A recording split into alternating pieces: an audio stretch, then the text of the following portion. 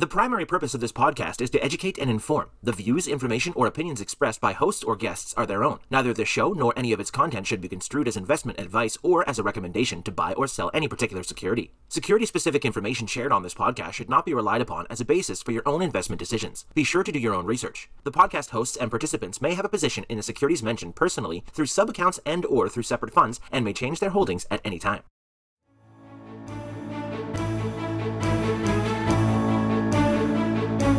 Welcome to This Week in Intelligent Investing, where we examine timely and timeless investing topics to help you become a better investor. Enjoy authentic, unscripted discussion featuring Phil Ordway, Elliot Turner, and other thought-leading investors, brought to you by MOI Global. And now, here's your host, John Mihaljevic.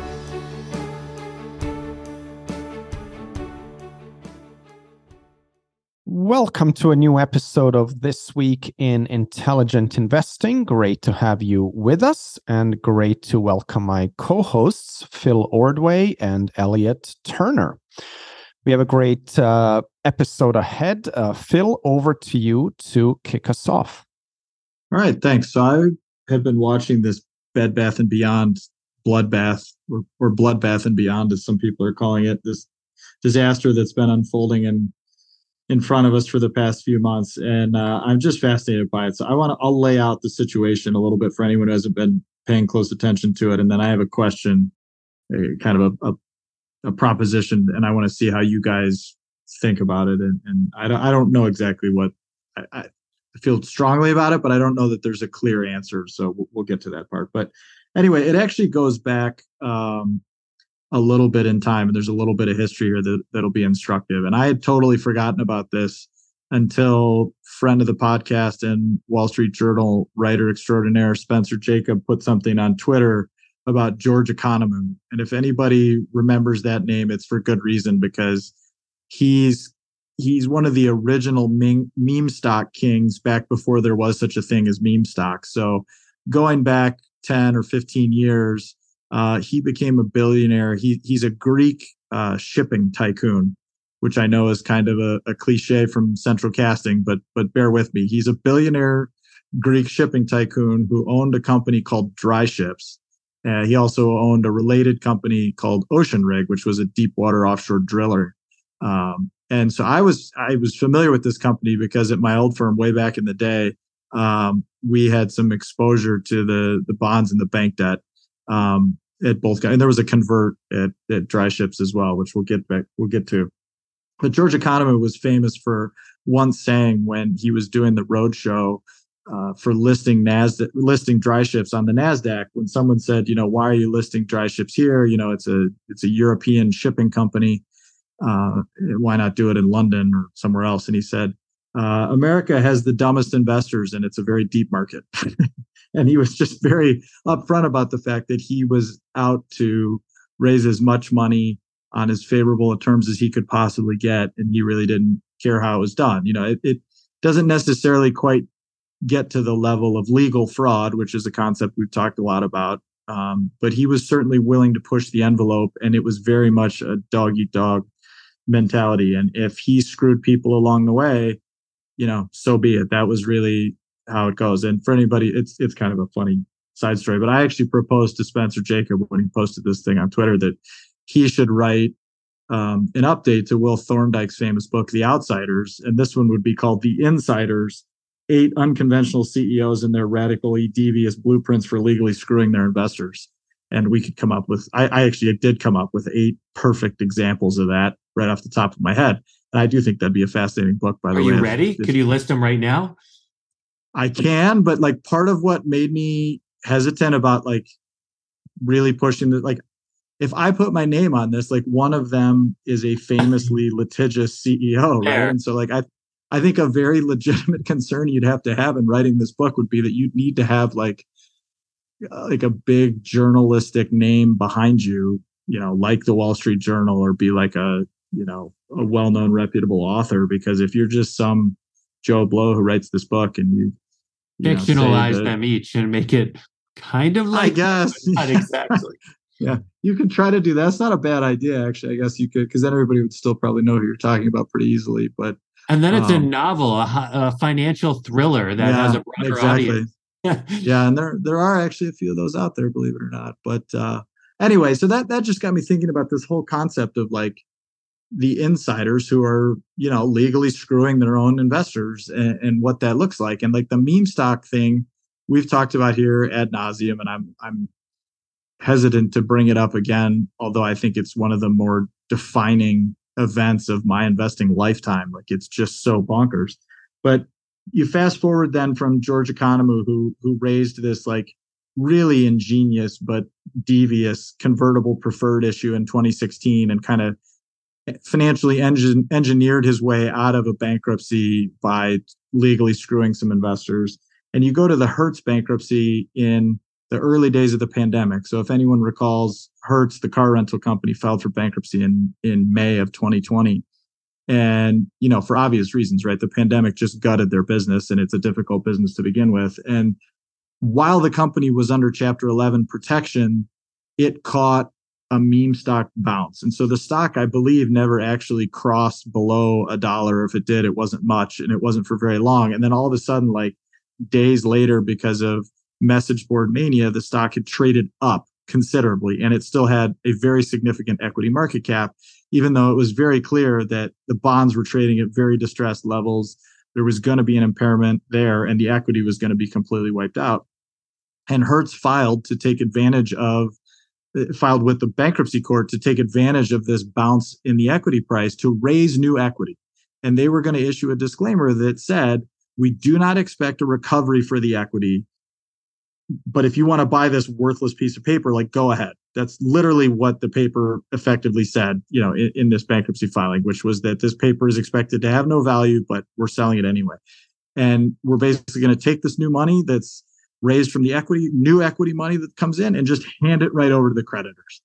And if you're good with that, because that's fun or funny to you, like, great. Like the creditors win. And as everyone knows or should know, like when you're in the zone of insolvency, like you can't just take home run swings to try to benefit yourself as the equity holders. If you're the executive management team, you have to consider the whole enterprise. And if the creditors in this case were the controlling stakeholders in the fulcrum security, and you were going to be benefiting the creditors, so it's good for the estate. So the bankruptcy judge signed off on it. And that's a fascinating proposition. And we can come back to that later if we want. But they started this equity offering, and then the SEC came in and shut it down and basically said, you can't sell paper that is worthless. And so they had to stop the equity proceedings right there.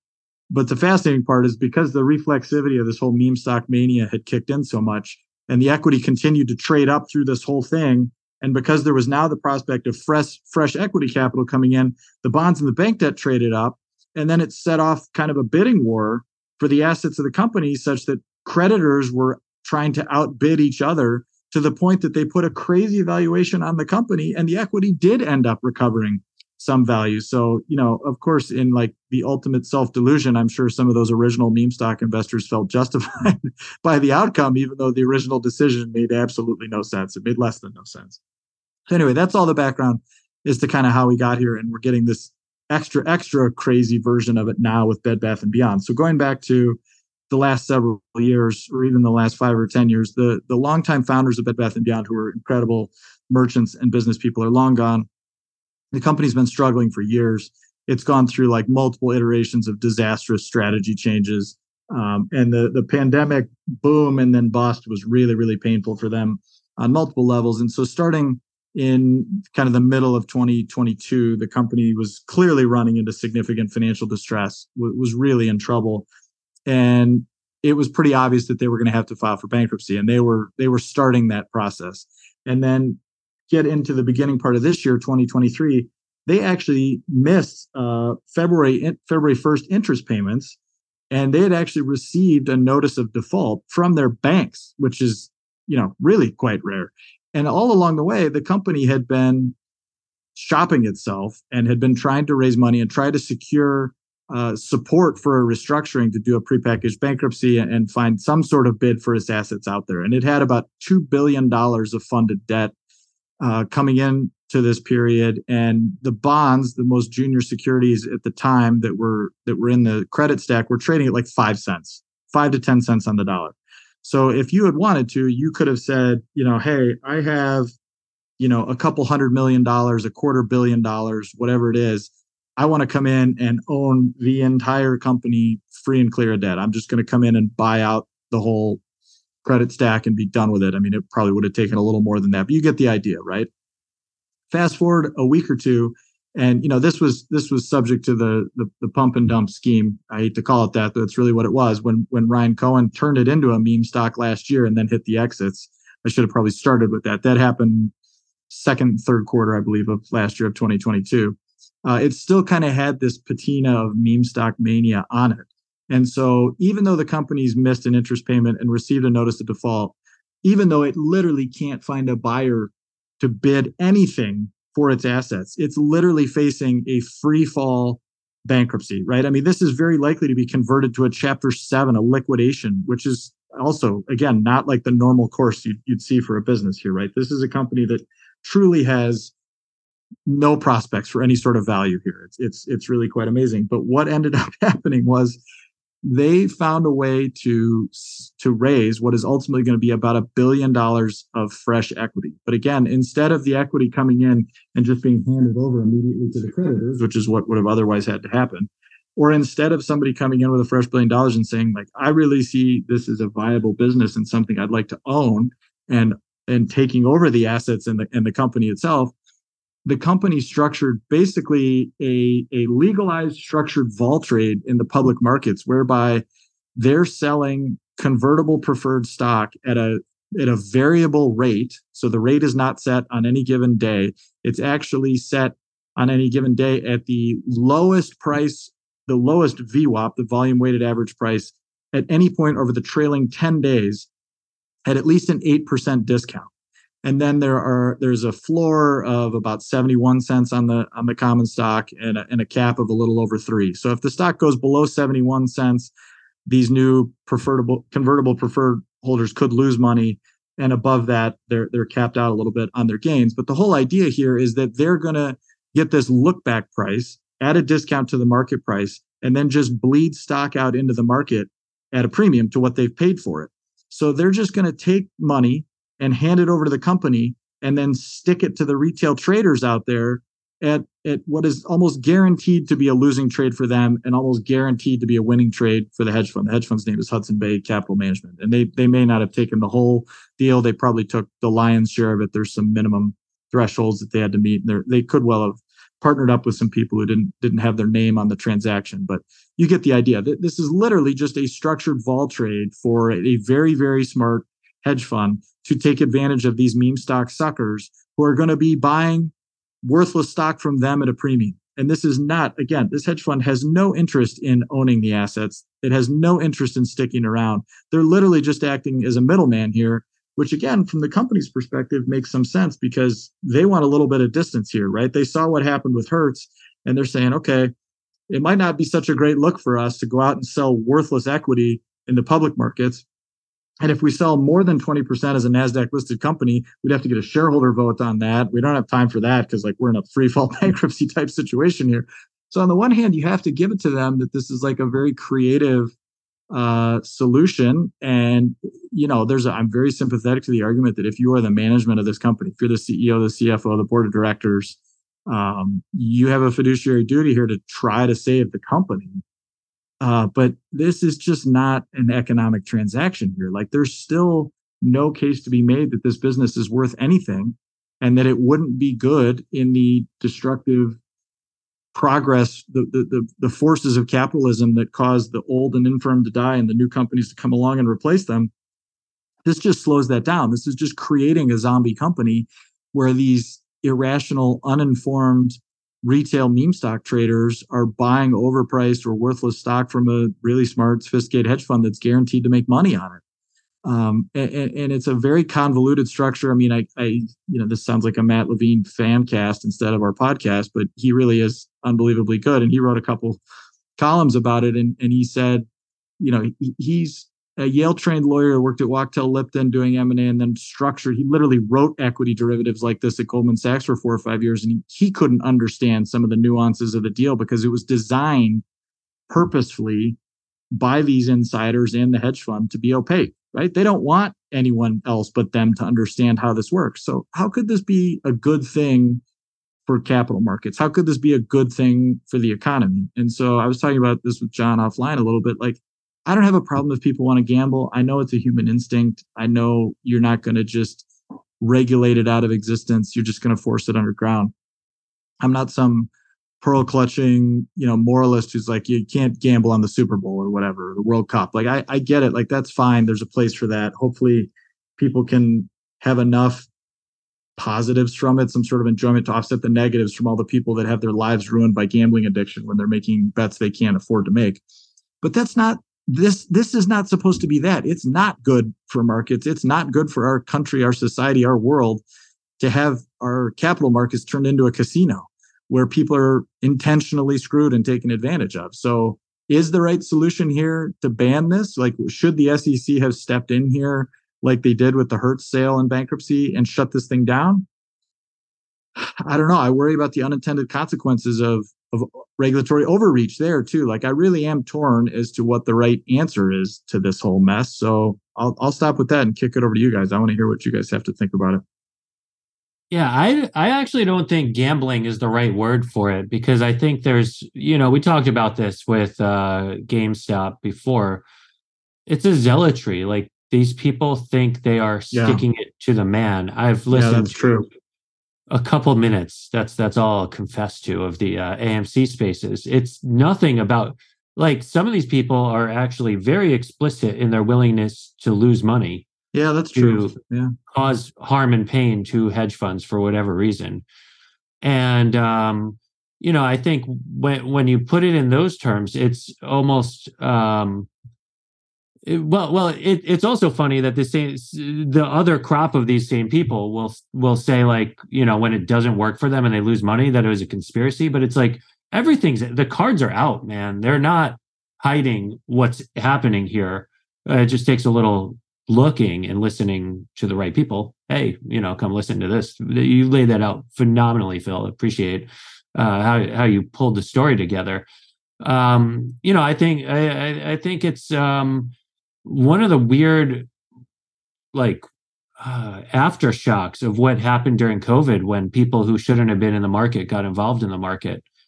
And I think it's kind of crazy, as much as the last year has seen lofty valuations deflate, GameStop and AMC have held up better as stocks than some real businesses that got ahead of themselves. And so one way or another, this meme money has stayed in the market. And I can't for the life of me explain how or why that's the case.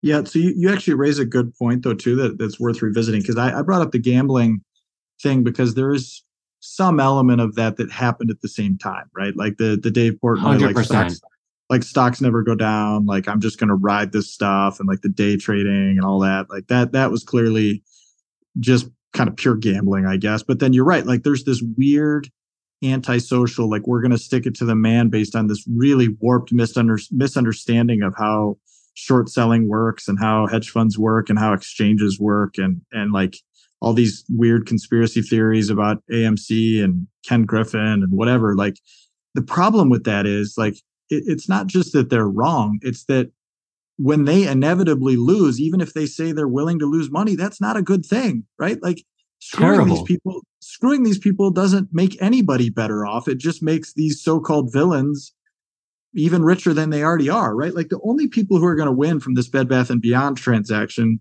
are the hedge funds themselves, like Hudson Bay, obviously, the exchanges that are processing all of these trades. Like, the trading volume in this thing is bananas. Like, it is insane how much stock turns over in this small cap, worthless, super distressed retailer. Like, it's bonkers. And that's great for all the market makers and all the exchanges out there.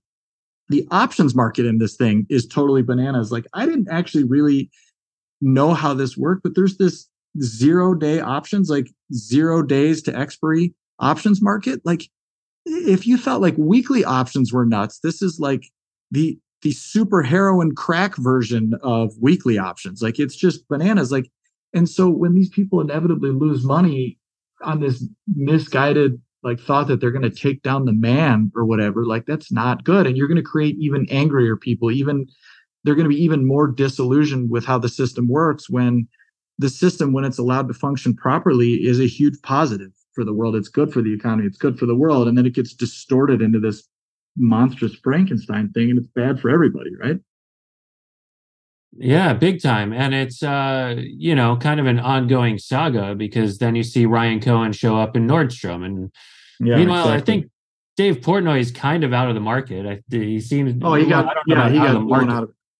Well, I don't think he's like on doing videos every day about his day trading exploits, because I think he was pretty open about the fact that when things started to finally turn the other way in 2021 and 2022, he got killed and lost a lot of money and Well, just and gave it up. sports Right? came back, right? So Yeah, like right. Exactly. real life, as far as he's concerned, was back in center stage. But Yep. there's still like a lot of weird stuff that keeps happening in the market too. One of the things I wanted to tie it to a little bit is when ChatGPT started getting some enthusiasm, AI stocks went absolutely nuts. And this doesn't mean that these companies actually do anything in AI, but like the easiest example of that is the ticker AI. It had tripled from its lows to highs just on account of, hey, the ticker's AI. AI is taking over the world. And then you have, Google having one mistake in there. And full disclosure, I own shares in Google, so talking about something that I'm involved in. But Google makes one mistake in their, it has one factual error in their presentation, and loses, over 10% of its market cap in the course of a couple days, just because people start reflexively saying things that aren't even necessarily within the realm of reason. I had someone call me up and say, hey, Microsoft's definitely going to outbid Google to be the default search in Apple. And it's like, well, do you know how much Google's paying for that? $15 billion. How much would Microsoft have to, pay to outbid them? And what percent of Microsoft's own operating income for the year would that be? Well, they're expected to do 85 billion in operating income. You'd have to figure, Google could at least go to 20. Maybe they'd have to pay 30. So you're talking about something near 40% of their operating income without any clear ROI. People are just getting like so ahead of themselves on these first order thoughts. And the first time I really saw that was in the very beginning of COVID, where you started concocting these narratives, and then things did, for at least some short period of time, play out accordingly. And everything just worked. And I feel like it's been a first order market ever since, the COVID crash started, where it's like you're not really thinking about what second order consequences are, and not even having to take the time to look at true realities. And with meme stocks, I mean, that's the nature of the beast. That's by definition what they exist for. I was just pointed out this ticker today, LUNR, called Intuitive Machines, that helps for going to the moon. And it's at a $3.5 billion market cap today because it's tripled on the de-SPAC move. I don't even know what the hell this is. There's not even a real description of any business behind it. But wow. Yeah. So I would have thought over the last year more of this was wrung out. I do think a good chunk of the market had the excesses wrung out. Our last podcast was on there's an opportunity in unprofitable companies. So I'm not saying I think, there's a lot that's gone crazy, but there's some degree to which the aftershocks of meme madness are still with us today. Oh, they're very much still with us. I agree with that. And I just am stunned that the whole thing, I shouldn't be stunned that it happened. Crazy things happen all the time. You live long enough, you're going to see a lot of weird stuff. But the fact that this is, going on year 2 or year 3 of this stuff, and we're coming up with new ways to do it, like the ramifications are bad, right? I mean, like in a lot of ways, the political upheaval that we've seen in the past couple of years, the deep, fervent, religious embrace of crypto stuff, and the willingness to believe things like FTX is a direct result of the financial crisis that we had in 2008, when everyone, or not everyone, but a huge chunk of the world kind of woke up to the fact that the financial system hadn't been operating well. There was a lot of bad behavior. There was a lot of fraud. There was a lot of nonsense happening, and that was the fallout. And so I fear what the fallout's going to be from this. So I still don't know what the right answer is, if I would ban this stuff outright. I mean, again, like the the pragmatist would tell you that if somebody wants to buy something worthless and they're a grown person, they should be able to do it. And I understand that kind of libertarian view of things. I really do.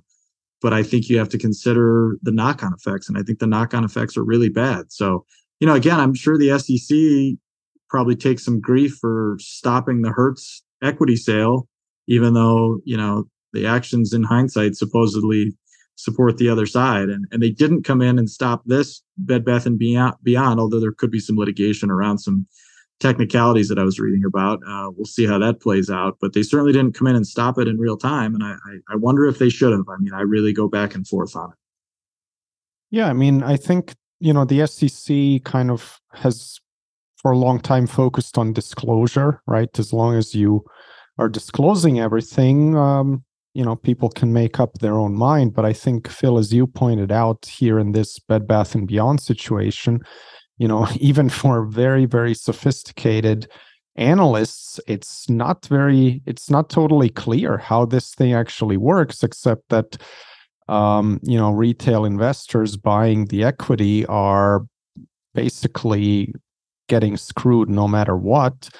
And some of the hedge funds are gonna do well no matter what. But yeah, it's kind of a tough, I think, regulatory thing, because there is, judgment involved, and the SEC doesn't want to make investment decisions, right? They don't want to say what's a bad investment, what's not a bad investment. So they've kind of traditionally focused on disclosure. But I think, there is a question around the whole regulatory framework, because, why are adult investors, let's call them retail investors, not allowed to invest in hedge funds, but they're allowed to invest in equities that basically are going to pay money to hedge funds and screw the retail investors. So in a way,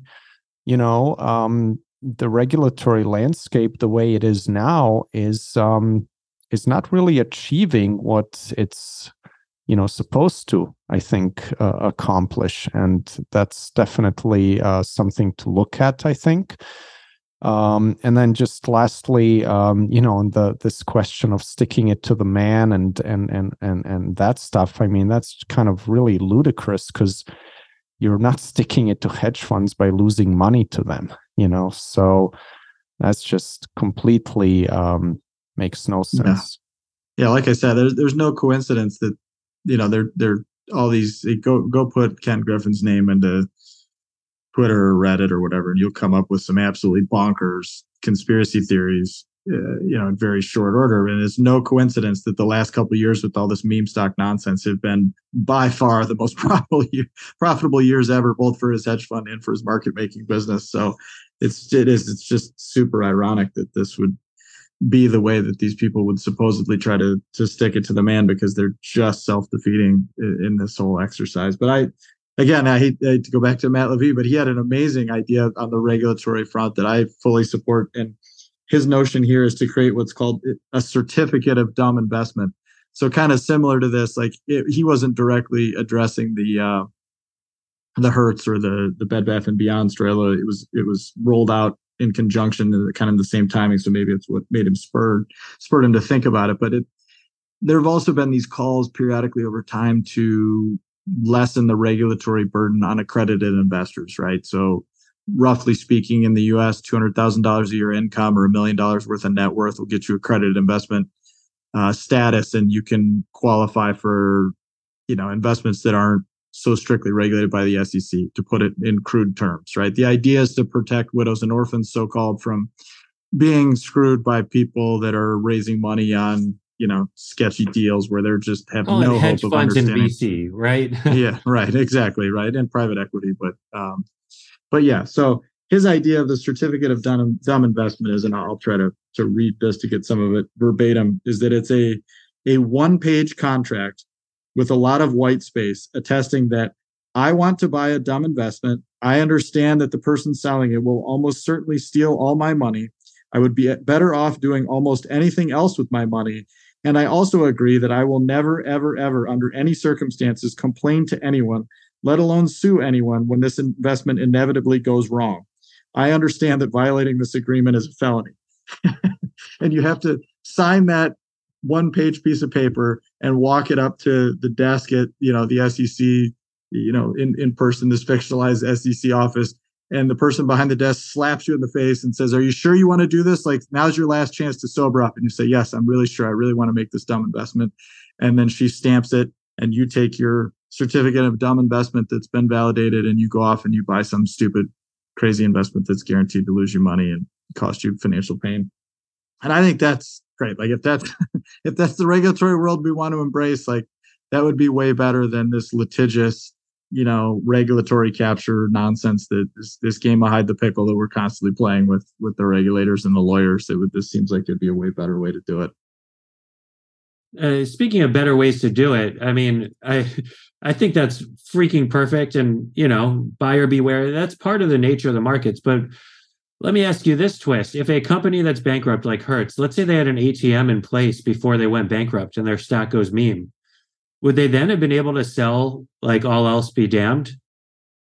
Well, that's a good question. I don't know if they did. I think, and again, I'm guessing here because I don't know what the rules would have said, but I think once you're in Chapter 11, I don't think you could ever do any sort of financing or financial transaction without the bankruptcy judge's approval.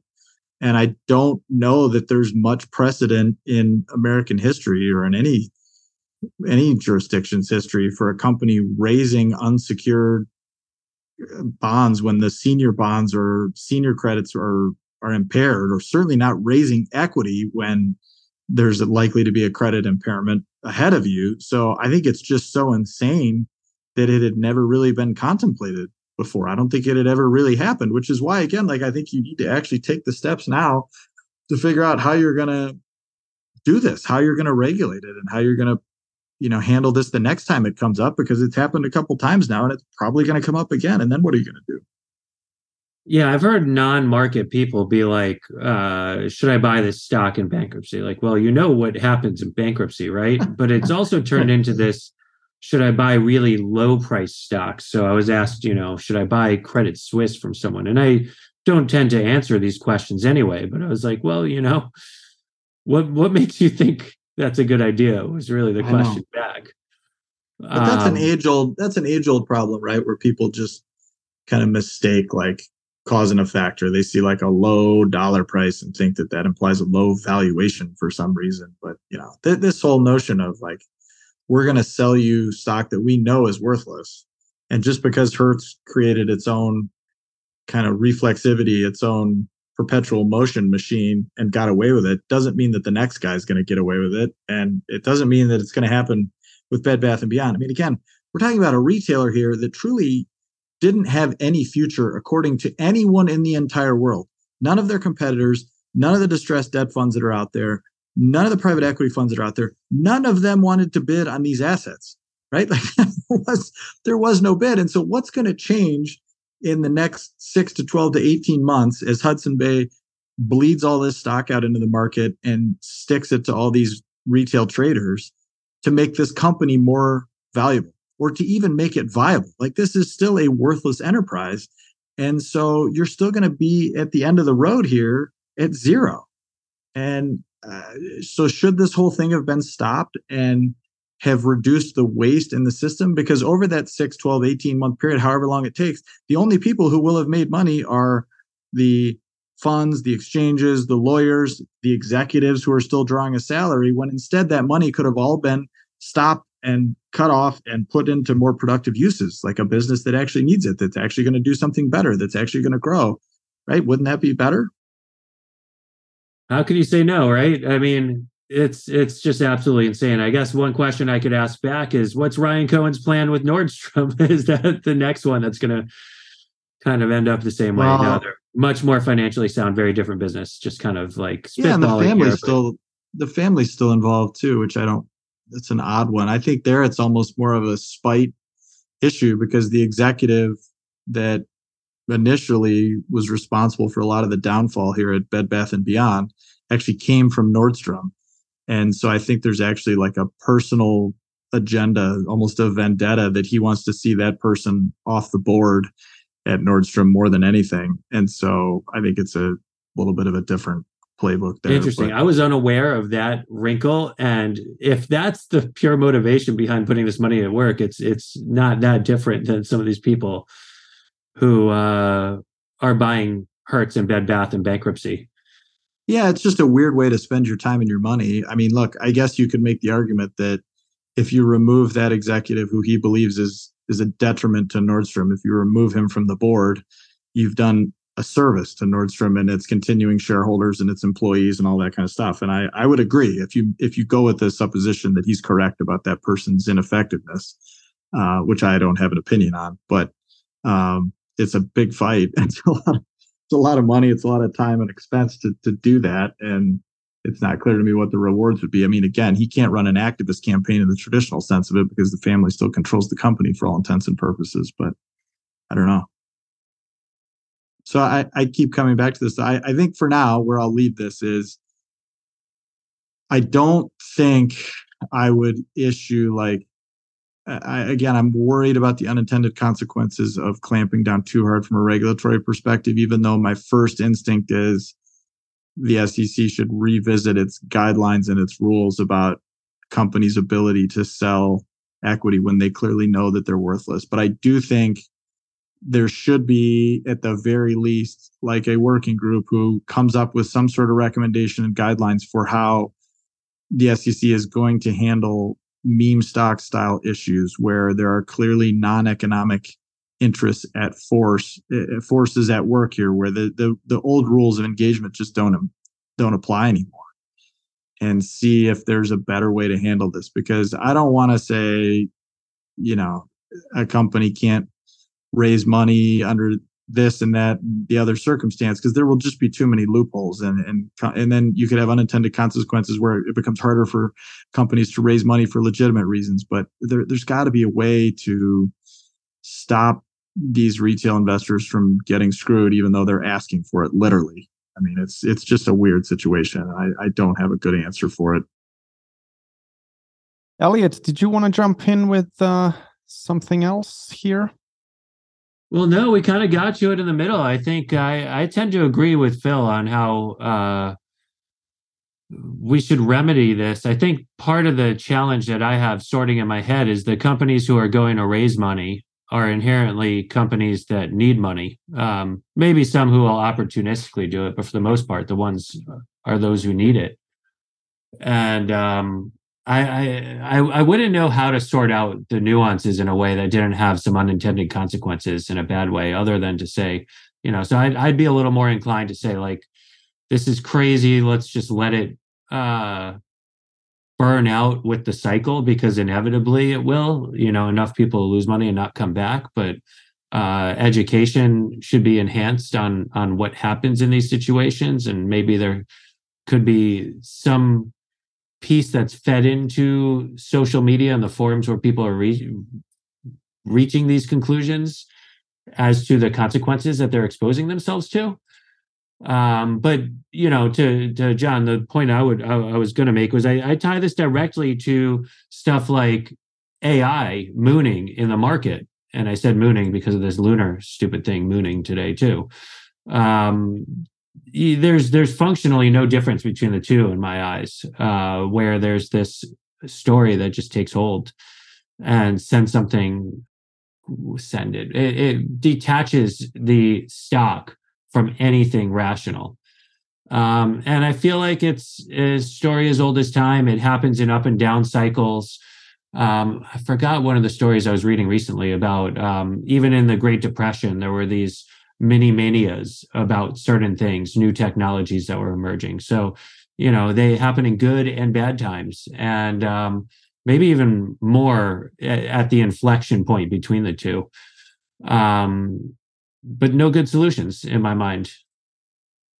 Yeah, so there was an interesting comment. I meant to mention this earlier, but you mentioned this kind of little spasm of mania we're having about artificial intelligence right now with these headlines that we're seeing on an almost daily basis, and these products that are being rolled out in the chat bots and whatever in the chat GPT yeah, it's, I don't know if it's a mania. It's just been a big deal, and like I get it. It's kind of fascinating on many levels.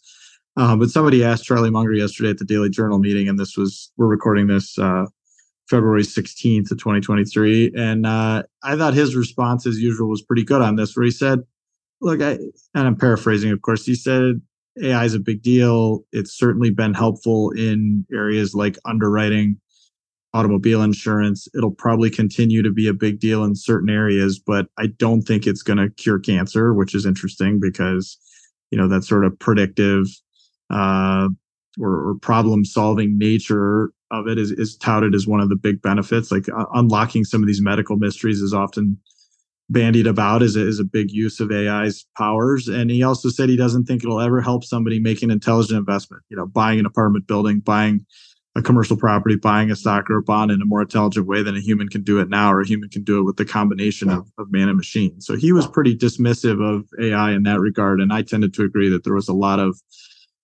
overhype and a lot of fluff in that regard. Despite the fact that it is very real, it is very powerful. It'll be around. It will be a big deal. Just don't get carried away with it, right? Yeah, and I think one thing that's interesting in all this, the point on investing, right? I used ChatGPT yesterday to try to figure out something that was a little technical and complex. And the first answer I got was really good, I thought, and very helpful. And I asked a follow-up question, and the answer I knew was 100% wrong. And so it's challenging because you don't get the source that the AI. And by the way, one little digression here. I actually am doing what I'm sick of. ChatGPT is a language learning model. It's like one kind of AI. People are conflating the two with one another. It's one kind of AI. There's a lot of different ways in which AI is being deployed. This is not the only one, and it shouldn't be the only one that gets attention. Some could actually do a lot better, maybe more profound things for humanity than just language learning models. But there are problems with them. And I was actually passing around an article to some friends this morning because I don't know if you all have seen, Phil gave the date of this recording. There have now been several instances of ChatGPT actually turning hostile on the people asking questions, hostile in mentality. But I don't know if you guys remember this. In 2014, it was Microsoft who released a chat AI into Twitter. And within 1 hour of launching, these are dynamic models. They're complex. We don't know exactly what causes them to do things. LLM, like learning is the middle word of that. They learn based on the feedback they get and the questions they're asked. And so it's an iterative cycle. Within an hour of launching this AI into Twitter in 2014, the Microsoft chatbot turned into a Nazi, a self-labeled Nazi that was saying really nasty things. And they had to shut it down very quickly. Like, we don't know where this all is going to go. So it's not worth drawing too many conclusions too fast on it. Yet, my God, have some of the conclusions in the marketplace been very drastic already. Yeah, that's one of the things. I mean, again, I actually wrote about this. I knew that there was a chance that we would turn the calendar to 2023 and just unleash some new updated version of the insanities that we've been dealing with for the past couple of years. And here we are. We're 6 weeks into the year, 6.5 weeks into the year. There's all this crazy stuff happening. It's really amazing. It's hard to fathom. And this AI thing has really caught people's imagination. And you're right. It's bonkers. It really is. And it is fun to play around with. It is fun. I refrain from using the word educational, but it is educational insofar as you could play around with it and learn the pluses and minuses. And there are angles where, I think one of the things that I've really come to appreciate in seeing people interact with ChatGPT and using it myself is how there is a distinct skill in being able to derive value from it, that it's not as straightforward as merely asking a question. It takes a certain thought process. And I think that's been pretty cool to learn and see. And I think there will be some great stuff that comes from it. But my God, I don't know if it's our times or what, but conclusions are taken to an extreme very quickly. They are. That's what's so weird about this whole era is like just the suspension of disbelief, the willingness to latch onto the first explanation, whether or not it's completely implausible, just doesn't even seem to matter. The over extrapolation of current or recent trends, it just doesn't seem to slow down. It's just like a fever dream across the whole world and the whole economy. It's really crazy. I forgot the engineering term for it, but like I know after earthquakes, you get these aftershocks, but there's like there's like an atrophy rate from the most extreme event, and it gradually narrows down to less and less extremes.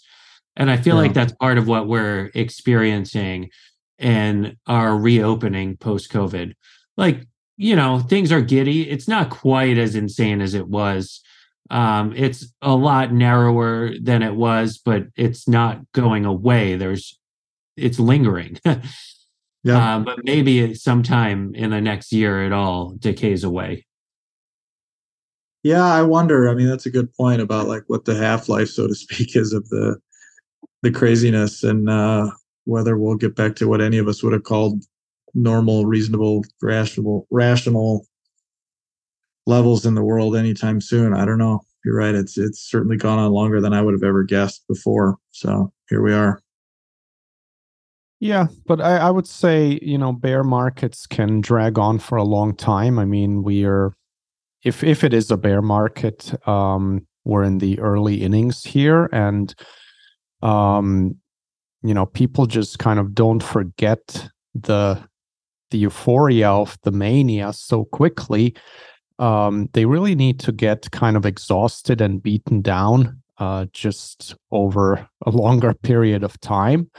I think now, we're still too close to the mania we did have, that anytime there's some kind of a rebound, people get hopeful that, is this the beginning of everything being good again, and we can just go and have the casino mentality and the animal spirits flare up again. I think, like bear markets really end with like exhaustion and people basically giving up on equities altogether. And maybe, what's happening with Bed Bath and Beyond is just a sign that we're not even anywhere close to that. Yeah, no, I think that's right. You would have thought last year would have shaken us out a little bit more and gotten us closer, but I think you might be right there, John. Maybe we're not. And, ultimately, I mean, we're dealing with human nature here. Greed and fear have been around forever. They're going to still be around. And the expressions of those, basic kind of human emotions, they change over time. And it's just really very, very hard, probably impossible for anyone, including the regulators, to completely shut down all symptoms of that. I mean, that's why a lot of investors are bad investors, because even people who are sophisticated investors, they still succumb to greed and fear. Yeah.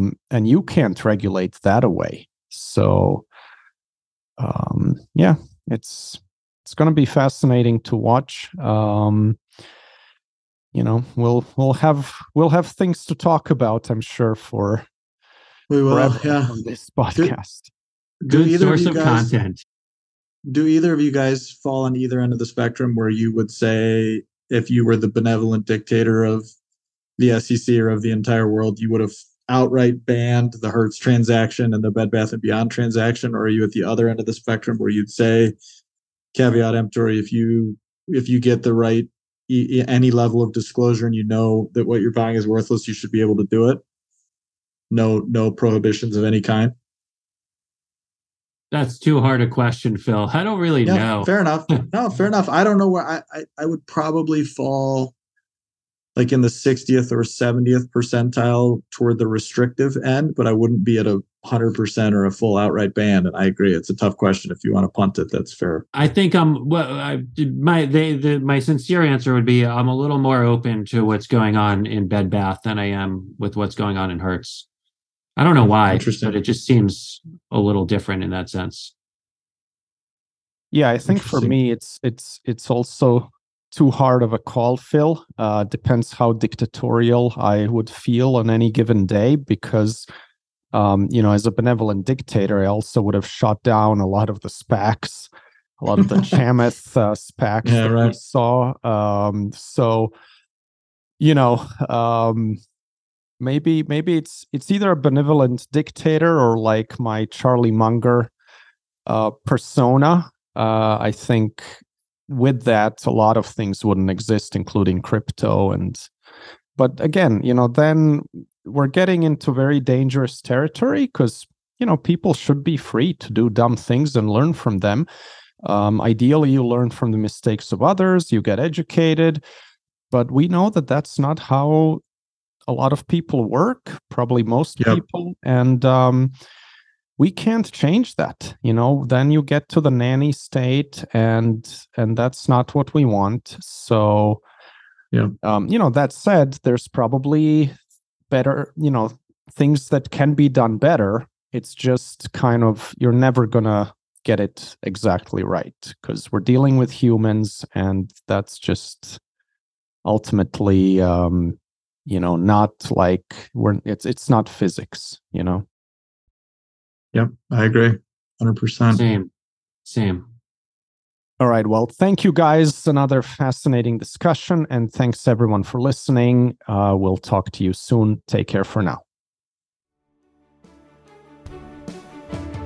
Thank you for listening to This Week in Intelligent Investing, brought to you exclusively by MOI Global, the research-driven membership organization. Learn more at moiglobal.com.